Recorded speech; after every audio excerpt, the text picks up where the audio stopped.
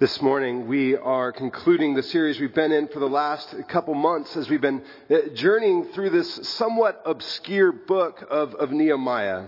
And as I mentioned in the beginning of the series, the reason that we spent so much time in it is there are some parallels between what the Israelites were experiencing at this time in their history and what we are experiencing as a church and as a society as a whole today.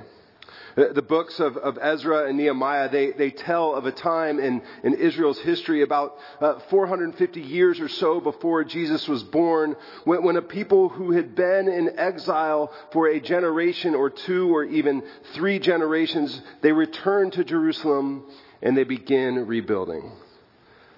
But it wasn't just about a wall, or even really about just rebuilding the city or the temple. As important as all of those things were to their identity as a people, it was about restoring who they were, restoring their identity, remembering their purpose, and figuring out how to live into that purpose in a world that had completely changed. In a world that looked very different then than it did when Jerusalem was established generations prior. In the same way as we opened our church doors, as we return to somewhat regular activity, we've been invited to remember who we are. To remember who we are as a church while recognizing the world around us looks completely different today than it did 18 months ago. The story of Nehemiah begins when he shows up while a friend of his shows up, I should say, while he's working as a cupbearer to the Persian king. It's the passage that we read earlier. It tells him about how bad everything has gotten in Jerusalem. The people, they were in need of a leader. They were in need of a plan. And Nehemiah is that leader who brings the plan. He organizes the people. They get to work. And as they do, Nehemiah responds to all sorts of kind of internal and external pressures and questions. But it's clear that God's hand is in the middle of what the people were doing. Then, as we explored the last 2 weeks, the Israelites respond with this joyful worship service that forces everybody to pay attention to what was happening in their church, in their community, The celebration didn't necessarily mean that the work was done. It just meant that they were on their way. That they were on their way to restore and reclaim the identity that God had given them. So next week as a church, when we dedicate our courtyard, that I walked in this morning and I looked out on the courtyard and I said, oh, it's done, but the hole is getting bigger in the middle of the courtyard. That could be a problem next week. But next week, as we gather to celebrate what God has done, as we dedicate our courtyard together. Remember, church next Sunday is going to be outside on the courtyard. And as we do that, we'll be celebrating what God has done in the past year. And really what God has done throughout the history of this church. And we will commit ourselves to the next chapter. It's a chance to acknowledge that progress has happened while recognizing that our journey still continues. So we pick up our passage this morning at the tail end of Nehemiah, and it almost ends in the same way that it starts. With this idea of remembering, who they are, with the prayer that we read earlier that the people share. It's got a lot. It's confession and it's commitment. Confession to what their people had been and commitment to what they will be as they move forward. So the celebration had finished and some of the priests and the leaders, they're trying to kind of find that everyday rhythm. The excitement was gone. What was next? And then we read this. But while all this was going on, while they were returning to that everyday rhythm, I was not in Jerusalem, Nehemiah.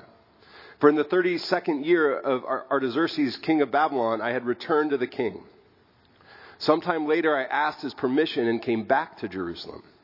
Here I learned about the evil thing Eliashib had done in providing Tobiah a room in the courts of the house of God.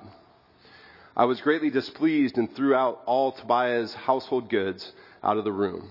I gave orders to purify the rooms, and then I put back into them the equipment of the house of God with the grain offerings and the incense. I also learned that the portions assigned to the Levites had not been given to them, and that all the Levites and musicians responsible for the service had gone back to their own fields. So I rebuked the officials and asked them, "Why is the house of God neglected?" Then I called them together and stationed them at their posts. All Judah brought the tithes of grain, new wine, and olive oil into the storerooms. I put Shelemiah, the priest, Zadok the scribe, and a Levite named Pedaiah. Remember, all the names are difficult in Nehemiah. In charge of the storerooms, and made Hanan, son of Zichar, the son of Mattaniah, their assistant, because they were considered trustworthy. They were made responsible for distributing the supplies to their fellow Levites. Remember me for this, my God. Do not blot out what I have so faithfully done for the house of my God and its services. This is the word of the Lord. Thanks be to God. My wife's least favorite movies are the movies that don't have a clear redemptive value, or the movies that don't really tie up at the end of the story, that leave things undone. If someone were to make a movie of Nehemiah, I'm not sure she would enjoy it. We all like things that kind of end well. We all like stories with happy endings. And through Nehemiah chapter 10 through chapter 12, it looks like we are going to get one. Remember, at the end of those chapters, we see people gathered along the walls, two choirs singing. We see people playing all kinds of instruments. We see people eating all kinds of great food. Everything is back. We are good. Let's go. They're excited. Then we get here. Nehemiah, he had returned to Babylon to work with the king. Remember, he was the cupbearer of the king. He worked in the king's court before going to Jerusalem. Eventually, he became the governor in Jerusalem. But now he was back. He was back in his other role. Probably had another job in the king's court. And he hears that the Israelites who lived in the city that he had worked so hard to rebuild and restore had slid off the track that he helped them get on. They defiled the house of God. They went back on their commitments. So he returns to see what Eliashib and the others had done.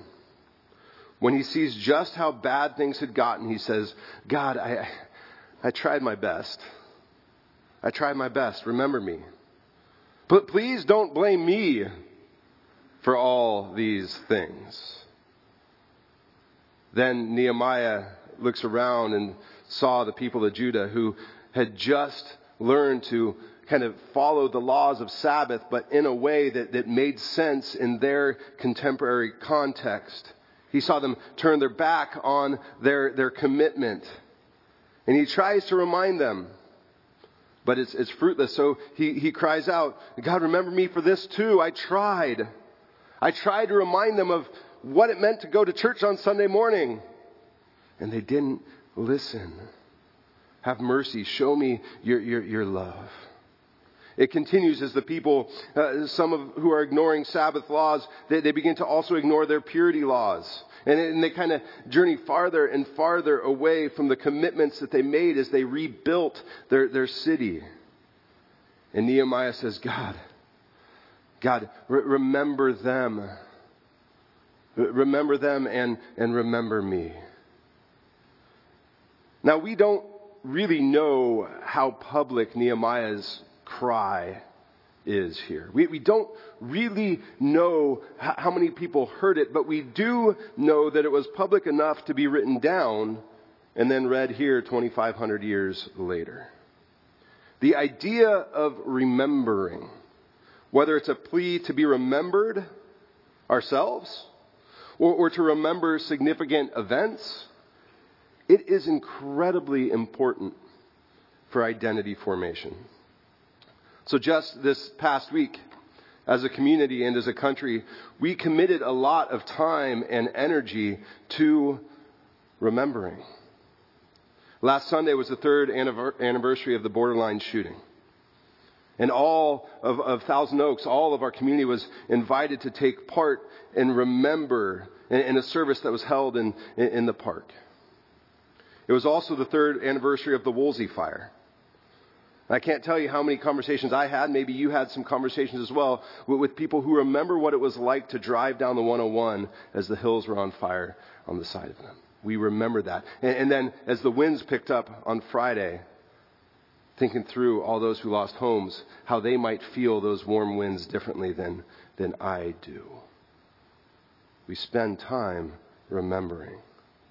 Wednesday was Judy Hightower's birthday. Judy was our preschool director here for decades, and she always got together on her birthday with some of her teacher friends here. And so we got together and we remembered Judy. Thursday was Veterans Day, a day our entire country spends time remembering and giving thanks. That's a picture of one of my heroes, my Uncle Dave. He was a photographer in Vietnam and who's been struggling this year with some health issues. We remember. Remembering is an important part of who we are. It's an important part of what defines us. And when we spend time remembering, we connect our past with our present, and our past with our future. We celebrate. We weep. We tell stories. And hopefully we recognize the places where God was there in our past to remind us that God will be there as we move forward as well. So the Bible it's full of stories of people reminding one another to remember the past, of God imploring his people to remember what was most important. From the rhythms of everyday life, like rituals and sacraments that define our beliefs, and of stories like this one in Nehemiah where people ask God, as Nehemiah does, to remember them. That's one of the main themes of the Psalms. You read through the Psalms, God, don't forget me. God, don't forget me. Remember me. Now, the Hebrew word that's used here for remember it's the same word that's used often in the Old Testament, and it captures the idea of something from the past affecting what we experience in the present. It's why we might think of a word or phrase from childhood, maybe from our own grandparents, while talking with our kids or grandkids today. And it's what's behind the saying that many of us heard from history teachers, or at least I heard from my AP US history teacher in high school all the time. Why do we learn history? Because those who don't learn from the past are destined to repeat it. As a community of faith, we remember in order to examine the past and to open ourselves up to the possibilities for the future. It's not about erasing what's happened. It's about learning from it and building upon that foundation. One of my favorite examples of this sort of remembering comes from the story of Joshua. Remember, as Joshua crosses the Jordan River after Moses died, he walks across the river with his people, and he asks the priests to each carry, or 12 of the priests, I should say, to carry a stone out of the river to build a memorial of sorts. Memorial stones. To remember the significance of what was happening. Now, that monument, it would have been incredibly important for those who were building it. Imagine being a part of that moment. But it also honored the past. It also honored the wandering that Moses had led the people through for years and years and years. They were remembering that. They had crossed over and entered the land that God had promised them. They were honoring the past. It was significant for the present, and it meant something for the future. So their kids and grandkids could return to the memorial stones and remember how the past shaped how they lived in the present. It's the sort of story that Nehemiah and his contemporaries would have leaned on. They would have shared that story as they rebuilt their city. A story of God's faithfulness, a story of God's deliverance. The story that we need to be reminded of today. After all the work that Nehemiah put into rebuilding the city, it's understandable that he'd be frustrated with what was going on. They had done all this work. He was governor. Things were thriving for a season, and now not so much. The people of Jerusalem had done exactly what they promised not to do. For Nehemiah, this meant they had broken the covenant they made earlier. It meant that that covenant that was established in chapter 10, where they have that worship service where they would take care of God's house. They would take care of the temple.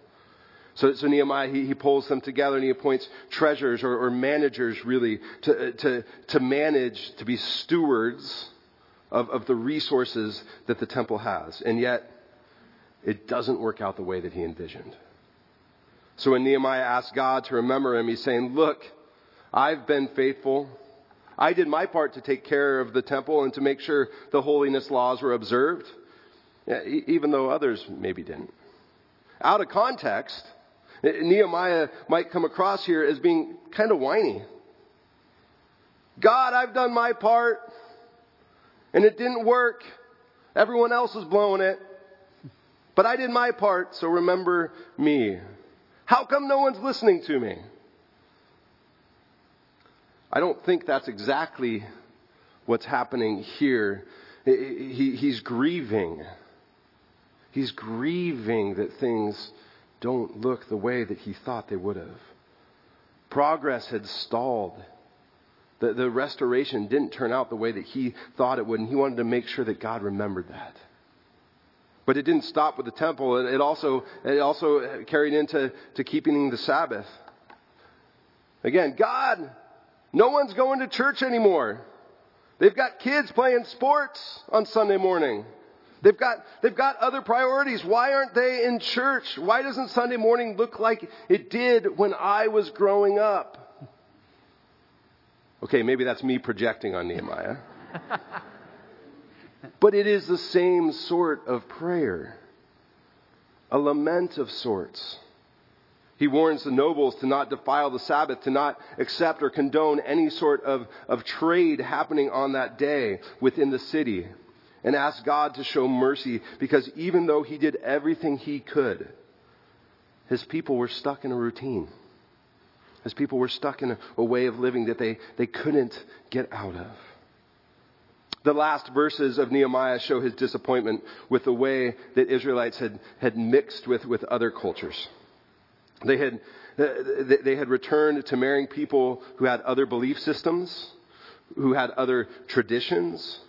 Something that they did while they were in exile, but something they weren't supposed to do while they were in Jerusalem. And Nehemiah saw this as a threat to the holiness of his people. A threat to their way of life. And honestly, I think he's just grieved that things look different. Including family life. That it looked different. Life didn't look the way that he thought it would after all of the work that he put in. The priests in the temple, the worship practices of the people, the cultural customs, it all changed. And it's pretty clear that it doesn't sit well with him. That he didn't like it. So he asked God to remember. I almost hear a cry in his voice. God, I hope I made a difference. I hope what I committed my life to mattered. I also think that Nehemiah is pretty hard on himself here at the end. And hard on his people as well. Things weren't happening fast enough, but that doesn't mean that there wasn't progress being made. It's almost as if it was one of those instances where he needed to kind of step back just a little bit farther to be able to see the forest through the trees, to get a wider perspective, which is hard to do when you're in the middle of work that you believe is important. So my encouragement for us today is to do just that. To take some time this week to step back, to gain some perspective, to remember what brought you to where you are today. Personally, for us as a church, as we get ready to dedicate the courtyard next week and kind of turn the page to what's next, the next chapter of our church, remember what brought you to where you are today. May we be honest with our past so that we can lean into God with whatever the future holds. Let's pray. Loving God, we thank you so much for the story of Nehemiah. Remind us that rebuilding, reforming, and restoration is a process that takes time. And remind us that sometimes it doesn't go the way that we think it should go or the way that we want it to go. But Lord, we ask that you would honor the work that we put in. Continue to mold us into the people you want us to be. We pray these things in your name. Amen.